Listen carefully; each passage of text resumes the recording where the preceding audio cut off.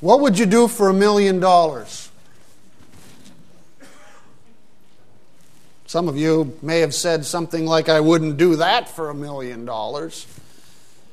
Well, in Bernice Canner's book, Are You Normal About Money? That's the title of the book. Americans reveal just how far they'd go to make a buck. For $1 million, 65% of Americans would live on a deserted island for a year if they could earn $1 million. Now, I learned this morning that John Jorgensen would play the first half of the Steelers game tonight if they would give him $1 million. So, I don't know. What's that? The first half minute? Yeah, the first half minute. That's about the end. He'd be flattened by then, I'm sure.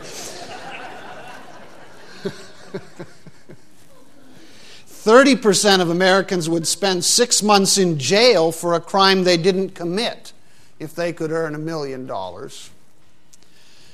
For $3,000, 24% of Americans would reveal a friend's deep, dark secret that they had promised to keep if they could get $3,000. For $500, 66% of Americans would kiss a stranger for $500. And for $50, any takers yet? 75% of Americans would kiss a frog for $50. All right, so maybe you wouldn't kiss a frog for $50. Maybe you would. Brian would. Sure, why not? What would you do for money? Money seems to drive an awful lot of our choices in life. Can money bring fulfillment? No, it's church, so I'm sure you're all going to say, no, it cannot. And yet, how much money creeps into our lives and into our decision-making and into our thought processes if we really come to believe that there's more joy and more money.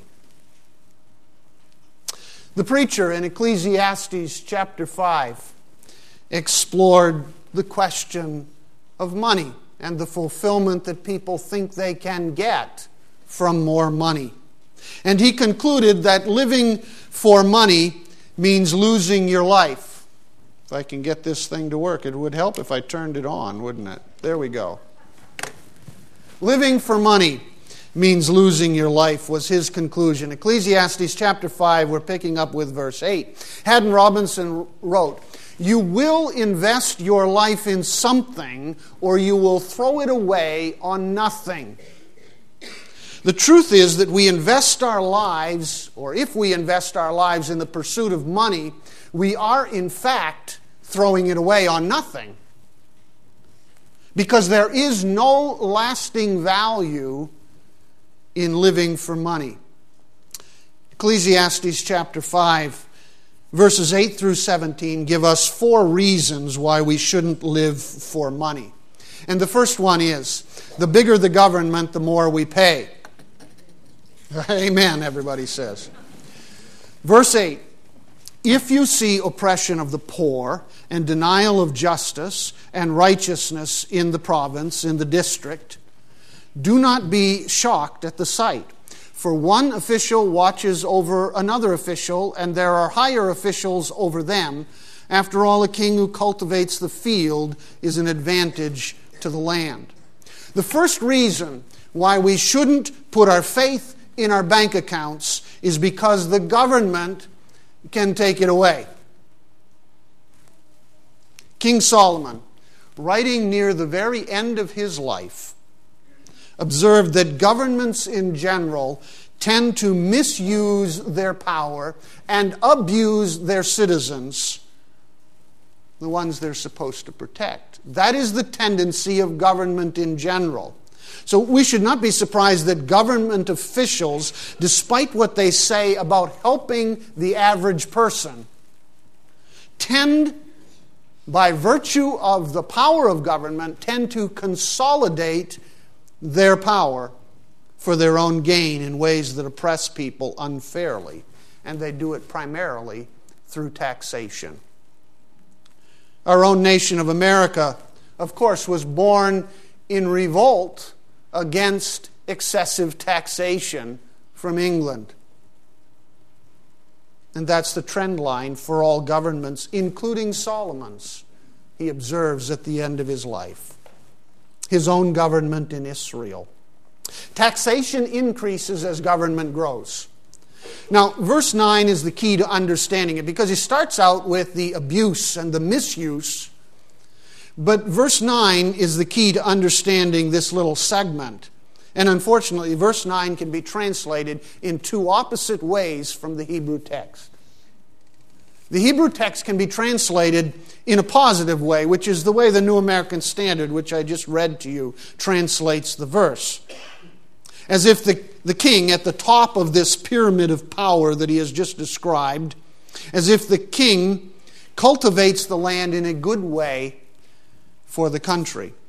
But the previous verse was all negative, and it makes more sense to take verse 9 in a negative way as well, as a negative description of the power of the king. And so the NIV, I think, gives a much better translation of the passage. The king is essentially the top dog in this pyramid of power in the government. You know, government officials, one on top of the other, on top of the other, until finally you get to the king on the top of that pyramid of power. And he takes his cut from the taxes just like all the others under him. Governments create bureaucracies where each level of government takes its cut from taxes imposed on the average worker in the country, because that's where they have to go to get the money. And the king is then the final profiteer, if you will, in the pyramid of power. The paraphrase in the New Living Bible, I think, helps us grasp the point. The paraphrase goes like this: "Don't be surprised if you see a poor person being oppressed by the powerful, and if justice is being miscarried throughout the land. For every official is under orders from higher up, and matters of justice get lost in red tape and bureaucracy. Even the king milks the land for his own profit." I think that's the sense of verses 8 and 9 here, and particularly verse 9. Some have said that Solomon couldn't have said this because he'd been criticizing his own government, his own power.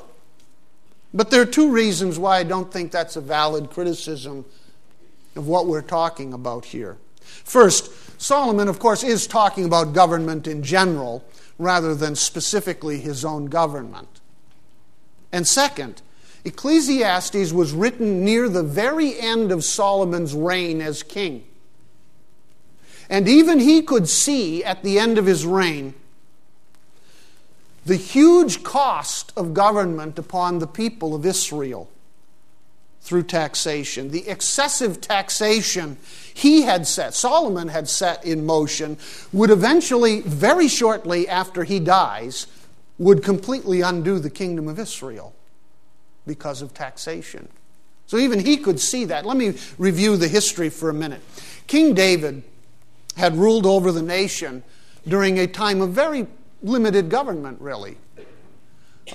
Basically, except for the standing army and protection of the citizens, the 12 tribes were free to do what they wanted to do to govern themselves during King David's reign. There was a very small centralized power in Jerusalem. In fact, David had had taken over the city of Jerusalem as his capital, but it was pretty limited, pretty minor.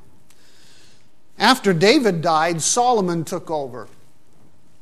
And Solomon initiated a huge expansion of the centralized powers of Jerusalem over all of the 12 tribes. He initiated major building projects. It was Solomon, of course, who built the temple to God in Jerusalem. A huge and massive building project that had to be paid for. But when you go back and read the history, he also built himself huge government complexes, a huge palace, which was much more involved in building and cost much more to build than the temple itself. And he expanded all of that centralized government. He divided the land into 12 taxation districts. And you'll notice verse 8 talks about if you see this oppression out there in the district where you live. Solomon was the one who established the 12 taxation districts in order to get the money to do his building projects. And Solomon instituted a forced labor system in which citizens, the common people, had to work for the government in Jerusalem under a forced labor system in building these projects. And that was bitterly resented by the people of Israel. In fact, there was a mini revolt near the end of Solomon's reign, led by a man by the name of Jeroboam, who ended up being defeated and was sent in exile to Egypt. He ran away. And when Solomon died, Rehoboam, his son, took over. And Rehoboam increased the taxation, increased all of the effects on the common people, the costs to them. And then what happened? The nation revolted, and Jeroboam came back and he led the 10 tribes in revolt, and they split away from Rehoboam and the 2 tribes, and the kingdom from that point on in Old Testament history is split. All because of the excessive taxation under King Solomon. So the principle is a true one, and even Solomon could begin to see that at the end of his life. The bigger the government, the more the citizens pay. We see the same principle in our own government too. Obviously, one of the problems with big government is big waste. I don't need to tell you that, but I'll give you one illustration. It doesn't take long to get these kinds of... You just do a Google search and you got tons of them, all right? This comes from BillShrink.com. In 2003, taxpayers paid in America for nearly $25 billion in government spending, and nobody knows where it went. $25 billion in 2003. Nobody knows where it went. The incredible sum of money was buried deep within the Treasury Department's financial report in a section called Unreconciled Transactions Affecting the Change in Net Position. Bedtime reading. In other words, the checkbook didn't balance by $25 billion in 2003. Now, what do you do when your checkbook doesn't balance? You know, write a correction maybe if you can't find the reason. Right? $25 billion correction in 2003. Nobody knows where the money went. And in 2003, $25 billion would have paid the entire Justice Department budget for an entire calendar year. We could have done a lot better dealing with injustice in this land with that $25 billion. It's gone. Who paid for it? You did. I did. We all did, because it came from our taxes. So the bigger the government, the more we pay, Solomon says. So what's the application then? What's Solomon's point here? Don't put your faith in your money, in your bank accounts, because the government could reach into your wallet and take it. And that's what governments often do. All right, that's the first reason not to put your faith in money. Second reason, the more we have, the more we spend, Solomon teaches us. Verse 10. He who loves money will not be satisfied with money, nor he who loves abundance with its income. This too is vanity, it's emptiness. When good things increase, those who consume them increase. So what is the advantage to their owners except to look on? The sleep of the working man is pleasant, whether he eats little or much, but the full stomach of the rich man does not allow him to sleep. One of the major myths about money that we subscribe to in our culture is that we are what we own. Our personal value comes from our net worth. You know, the person with the most toys at the end wins, right? Our value comes from that. So we're tempted to focus our lives around the accumulation of stuff and the increase of our incomes. And Solomon observes in these verses that when we do that, we will never be satisfied. For contentment doesn't come through that increase in our incomes. The Hebrew word translated satisfied means to feel contentment. It implies a sense of confidence in the present and confidence in the future. That sense of contentment that we're okay. The one who loves money, Solomon says, will never be satisfied, no matter how big the bank account grows. The one who loves abundance will never be contented, no matter how large his salary becomes. Contentment does not come from money. Now, we see that truism played out over and over again in our world. Born into a small house crammed with lots of people, professional basketball player Scottie Pippen didn't have much as a boy growing up. But his journey into the NBA changed all that. From 1999 through 2002, his contract paid him at least $14.7 million a year. Not to mention income from endorsements. He already owned a 74-foot yacht at that point and a $100,000 Mercedes, along with many other cars. But a Sports Illustrated feature said, before every game in Portland's Rose Garden, Pippen lets his gaze drift over to the courtside seat occupied by Paul Allen, co-founder of Microsoft and owner of both the Trailblazers and the Seattle Seahawks, a man at that point with a personal net worth of $40 billion. What does he have? Pippen asks himself every game. $40 billion. How can I make just $1 billion? I just want one of them. That's all. What do I need to do to get it? The man is unsatisfied because he can look at someone else who has more. Money never satisfies. We think it will until we get there, and then there's always more. Enough is never enough in the world of money. Why? Well, the preacher goes on in verse 11 to give us the reason. The reality is that the more our wealth increases, the more our appetites increase as well, and the more we consume. It's a bit like the law of space. Now, you all know the law of space in your house, right? Stuff accumulates to fill the available space, right? You know, the junk drawer or whatever. Now, you all have junk drawers, I know. Come on. So that's the law of space. But it's the same with our money. The more money we have to spend, the more we will find to spend it on. It's just simply the way it works.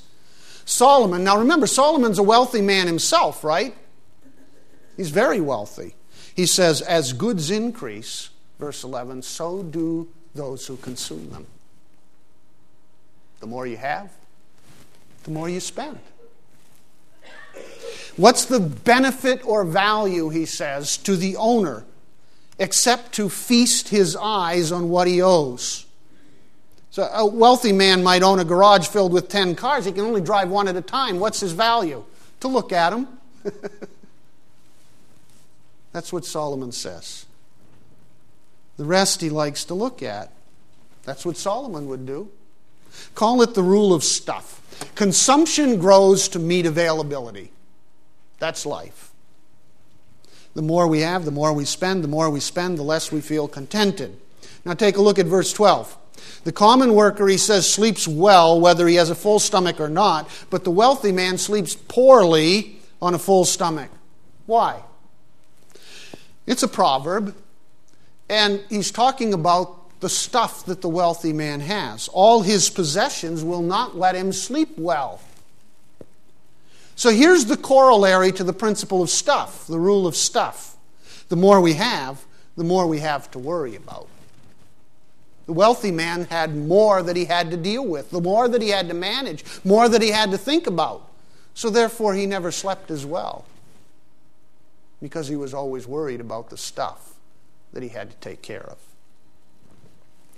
Now that's simply, if you think about your own life and how subtle this process works in our lives, whether you have much or whether you have little,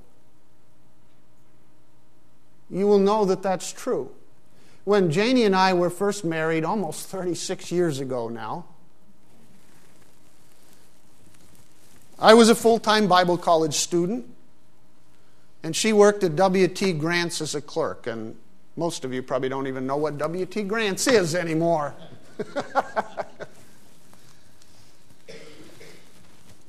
We lived in a little apartment. We had very little, but we were very contented. We would buy a roast for Sunday dinner and make it last all week long. There's a lot you can do with roast beef. A big splurge was going to Dairy Queen for an ice cream sundae. As the years passed, we lived in a couple of different mobile homes, and slowly, you start to accumulate, right? Now we own a very comfortable home. Well, the bank owns it and we pay them for it, but, who's quibbling here at this point? Very comfortable home, nice piece of property. Own a car, a truck, 2-car garage, a camper. We can go out to dinner. We can do the things that we want to do. Now, back then, 36 years ago, if we had and were making what we have now, we would have thought, wow, look at all we could save, right? Because we're living on much less. But it doesn't work that way, does it? Our consumption has grown to meet availability. That's the way life works. Furthermore, the more stuff we have now, the more stuff we have to manage. Back then, there wasn't stuff to manage. There just wasn't anything to manage. Going to bed at night, you didn't have to think about it.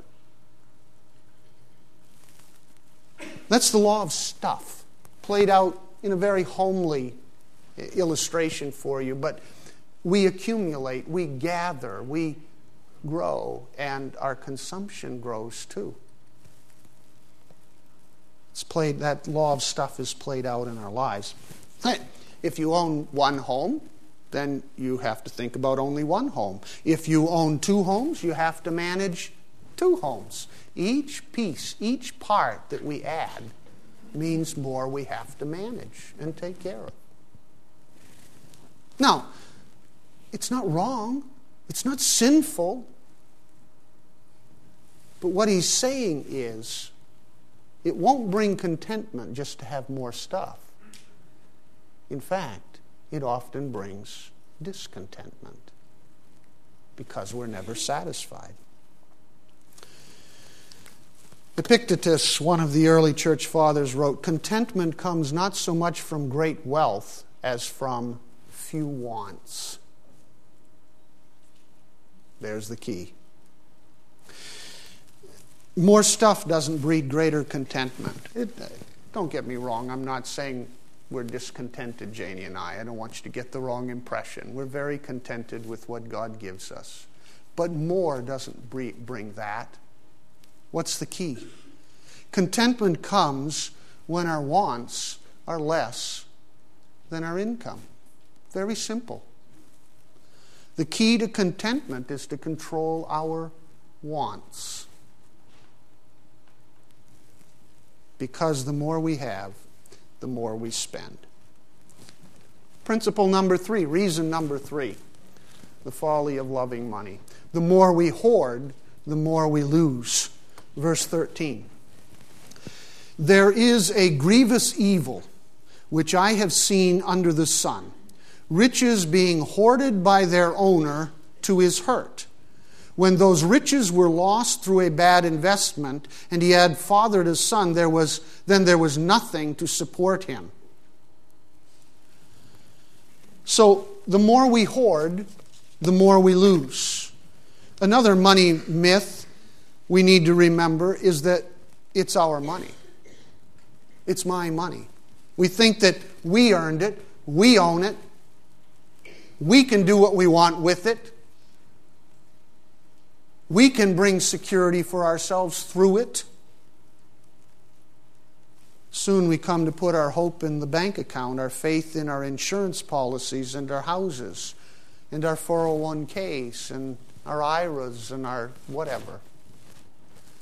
And if these things are our hope in life, then we're sadly mistaken. A man in Pittsburgh walked into a supermarket, handed the checkout clerk some counterfeit money, and asked for change. Now you have to give this guy credit for thinking big. He handed the clerk a counterfeit $1 million bill. Right. Like the clerk's going to have change for a $1 million bill in the cash register. You know, you bought a candy bar, you get $999,998 back. Thank you, I'm rich. Not only that, of course, as most of you probably know, the U.S. government does not print $1 million bills anyway. There's no such thing. It didn't work out as he planned, obviously. The clerk gave him nothing. The manager took what he had, and the police came and took him away to jail. He had great hopes for all of this money, only to see it all disappear before his eyes, because it wasn't real. Now, I know we don't pass counterfeit bills, but we do put way too much faith in our holdings and in our pension plans, in our 401ks, in all of these kinds of things, in Social Security. We think that these things will give us security. So we save and we invest in the hope of building security. And the truth is, the real, honest-to-God truth is, that for most of us in this room, we are only one or two serious misfortunes away from nothing. From homelessness, if you will. Solomon warns us in this verse that all that wealth we have hoarded can disappear as fast as that counterfeit $1 million bill. And he says, I have seen a grievous evil, a very bad misfortune come to someone. This person rose to the top, if you will, of the corporate ladder, was very successful, and hoarded it all, made sure that he kept it secure, and he was very careful to guard everything that he had, only to have a misfortune come to him and lose it all, and didn't even have anything to give to his children. And this is a grievous evil, Solomon says.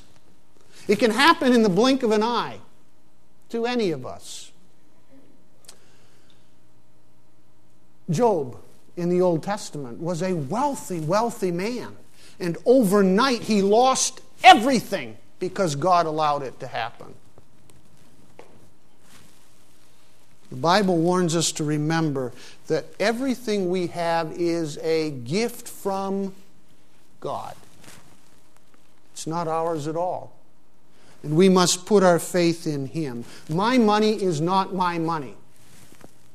Your money is not yours.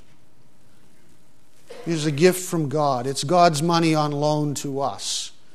And in Deuteronomy chapter 8, Moses had warned the people about this temptation to prosperity when they got in the land of Israel.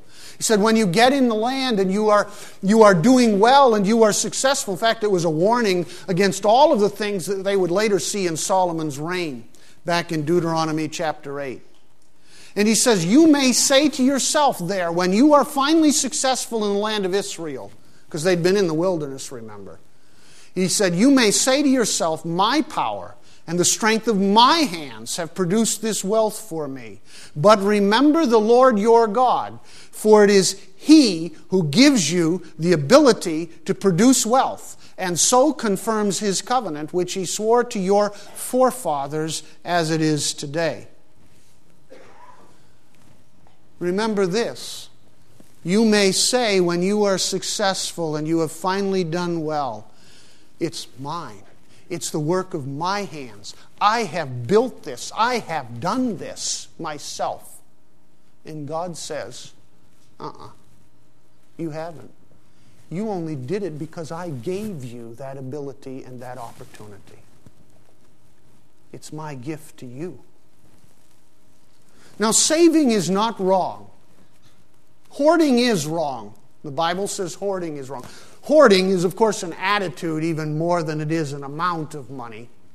It's the attitude that we are accumulating our stuff in a carefully guarded way so as to preserve our future for ourselves. That's hoarding. Because there is a difference between saving and hoarding. There's a difference between being prudent and wise in the gifts that God gives us. That we are supposed to do. And having this attitude that it's mine and I can secure my life for myself through this. If we think that what we have saved will protect us in the future, we're sadly mistaken, God says. God is the one we should trust. God gives us the ability. God gives us the opportunity. God blesses us, and He does bless us in this country, does He not? He gives us much. We have to be prudent. We have to be careful. We must be good stewards of what God gives to us. But it is not mine, and it is not yours. God gives it to us to invest in His kingdom, to care for our families, certainly, and to share with others. All that we have comes from the hand of God, and so we should use it wisely. It's so subtle, though, isn't it? How all of this stuff creeps into, I worked hard, I did this, I accomplished that, I built this. God says, no. I gave you, God says, that ability. Trust me. Are you trusting God for your future or the works of your own hands? Fourth reason why it is foolishness to love money. The harder we work, the more we leave behind. Verse 15. As he had come naked from his mother's womb, so will he return as he came. He will take nothing from the fruit of his labor that he can carry in his hand. And this also is a grievous evil. Exactly as a man is born, thus he will die. So what is the advantage to him who toils for the wind? Throughout his life he also eats in darkness with great vexation, sickness, and anger. Now, death is the great equalizer. And this is one of the continuing themes of Ecclesiastes. And it's so applicable to our lives in 21st century America. We enter this world naked, we will leave the same. We brought nothing into this world, we can take nothing out of it. And everyone knows that's true, yet we don't live like it's really true. We work hard, but what do we have to show for it in the end? Nothing. All our hard work, he says, is chasing the wind. We subscribe to the myth, if it's going to be, it's up to me, as this writer puts it. Solomon says here in verse 17, he says, a person spends his days eating in darkness with great frustration and vexation and affliction and anger even. The ancient Israelite, the hard-working ancient Israelite, would get up and eat breakfast in the dark. He'd work all day. He'd come home and he'd eat supper in the dark because he was trying to do everything he could do to provide a good life for himself and his family. And that's what he's talking about here. When we feel like it is all up to us, then we work, and we work hard too. And our working days are filled with frustrations, and things don't always go right, and the struggle and even anger when things go wrong. And then we die, And we leave it all behind, all that stuff that we'd worked so hard for. And Solomon says this is a grievous evil. The word means a depressing misfortune. Aren't you depressed this morning? Aren't you glad you came to church today? Yeah. But there is another way to live, which is Solomon's whole point. He explored this whole issue of money, and he realizes there's another way to live. It is God's way to live. And His way does bring fulfillment and satisfaction even in death. When we invest in God's kingdom, we invest in something that lasts. Look at what Jesus said in Matthew 6:19-21. Jesus said, "Do not store up for yourselves treasures on earth, where moth and rust destroy and where thieves break in and steal. But store up for yourselves treasures in heaven, where moth and rust do not destroy and where thieves do not break in and steal. For where your treasure is, there your heart will be also. If my treasure's in my house, on this earth, that's where my heart is. And one day it will all disintegrate like that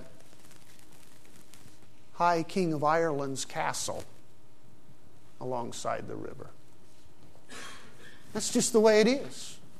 So don't store up for yourselves treasures on earth, Jesus says, where all of the disintegration takes place and it never lasts. Store up treasures in heaven, for that lasts forever. At 84 years of age, Tom White has almost achieved his life's goal. 84.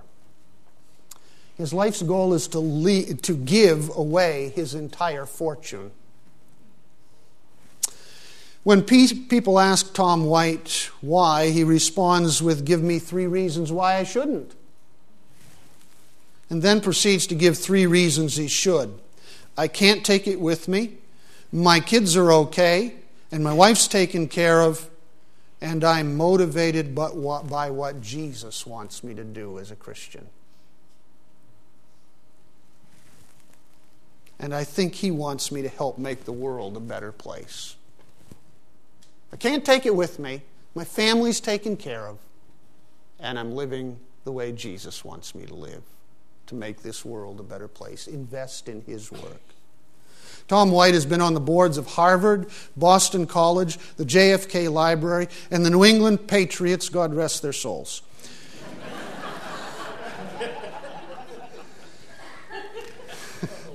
It's a sad week in Patriots land.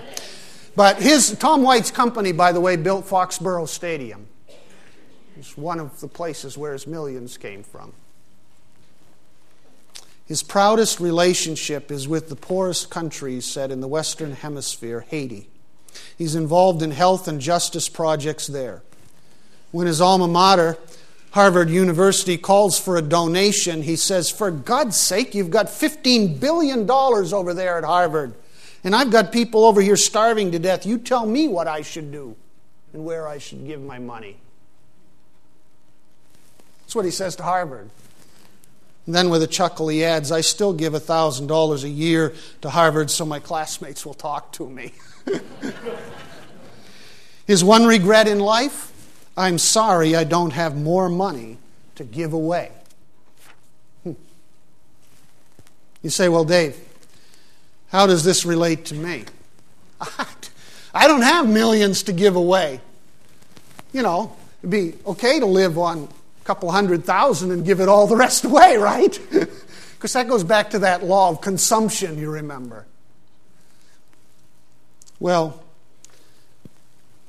I know most of us are barely making ends meet, if you will. We're doing all right. God has provided, but we don't have millions to give away. But that's not really the question, is it? The real question is how much. Not how much we have, but are we making our decisions based upon heaven or earth? That's the real question. Am I living for the stuff here, or am I living for the stuff there? That's the real question. Not how much we have or how little we have, but what's guiding our choices in life? What are you living for?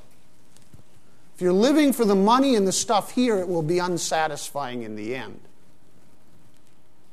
Fulfillment comes when we live for heaven, not earth. And when we invest in heaven.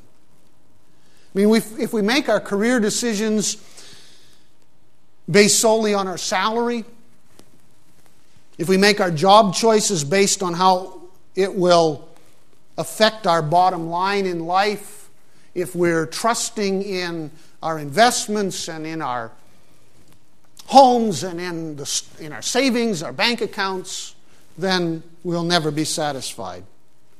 But if we're making all of our choices based on how it will affect the kingdom, we are living with a heavenly purpose. Years ago, Pastor Ken Mitchell worked part-time on the loading docks of various trucking companies. At one company, he met a fellow part-timer, a fine Christian man named Rufus Kidd. He had just completed his associate's degree in transportation. He was seeking a full-time career.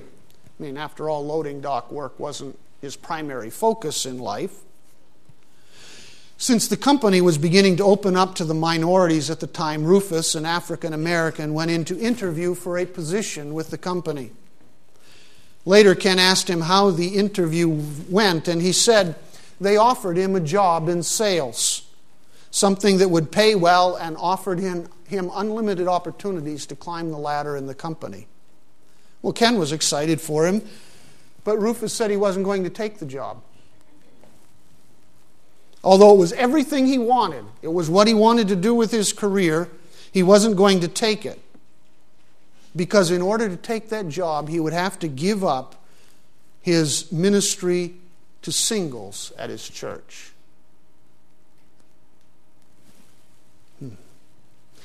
He said he would wait for a job to come along that would allow him to continue to teach his class at church rather than pursue his career. Now think about the job choice. Think about the decision-making process there and the difference. Those kinds of priorities are the priorities that Jesus is talking about. Rufus sacrificed his chance to leave the sweltering loading docks. He gave up a brand new career to continue his routine service for the kingdom. Which is the higher priority? And then apply it to your life as I apply it to mine. How easy it is, right, to get caught up in the pursuit of one instead of the other. How do we make our choices in life? What drives our lives? What moves us to work hard? What guides our decisions? Heaven or earth? Kingdom or money? Which is it? Father, teach us that we find fulfillment in you. And as we invest in you, we find our satisfaction. And we thank you, Lord, for all of the blessings you give us.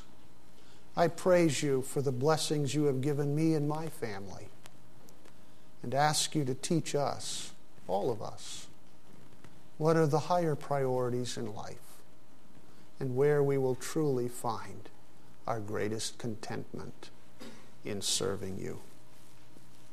In Jesus' name we pray. Amen.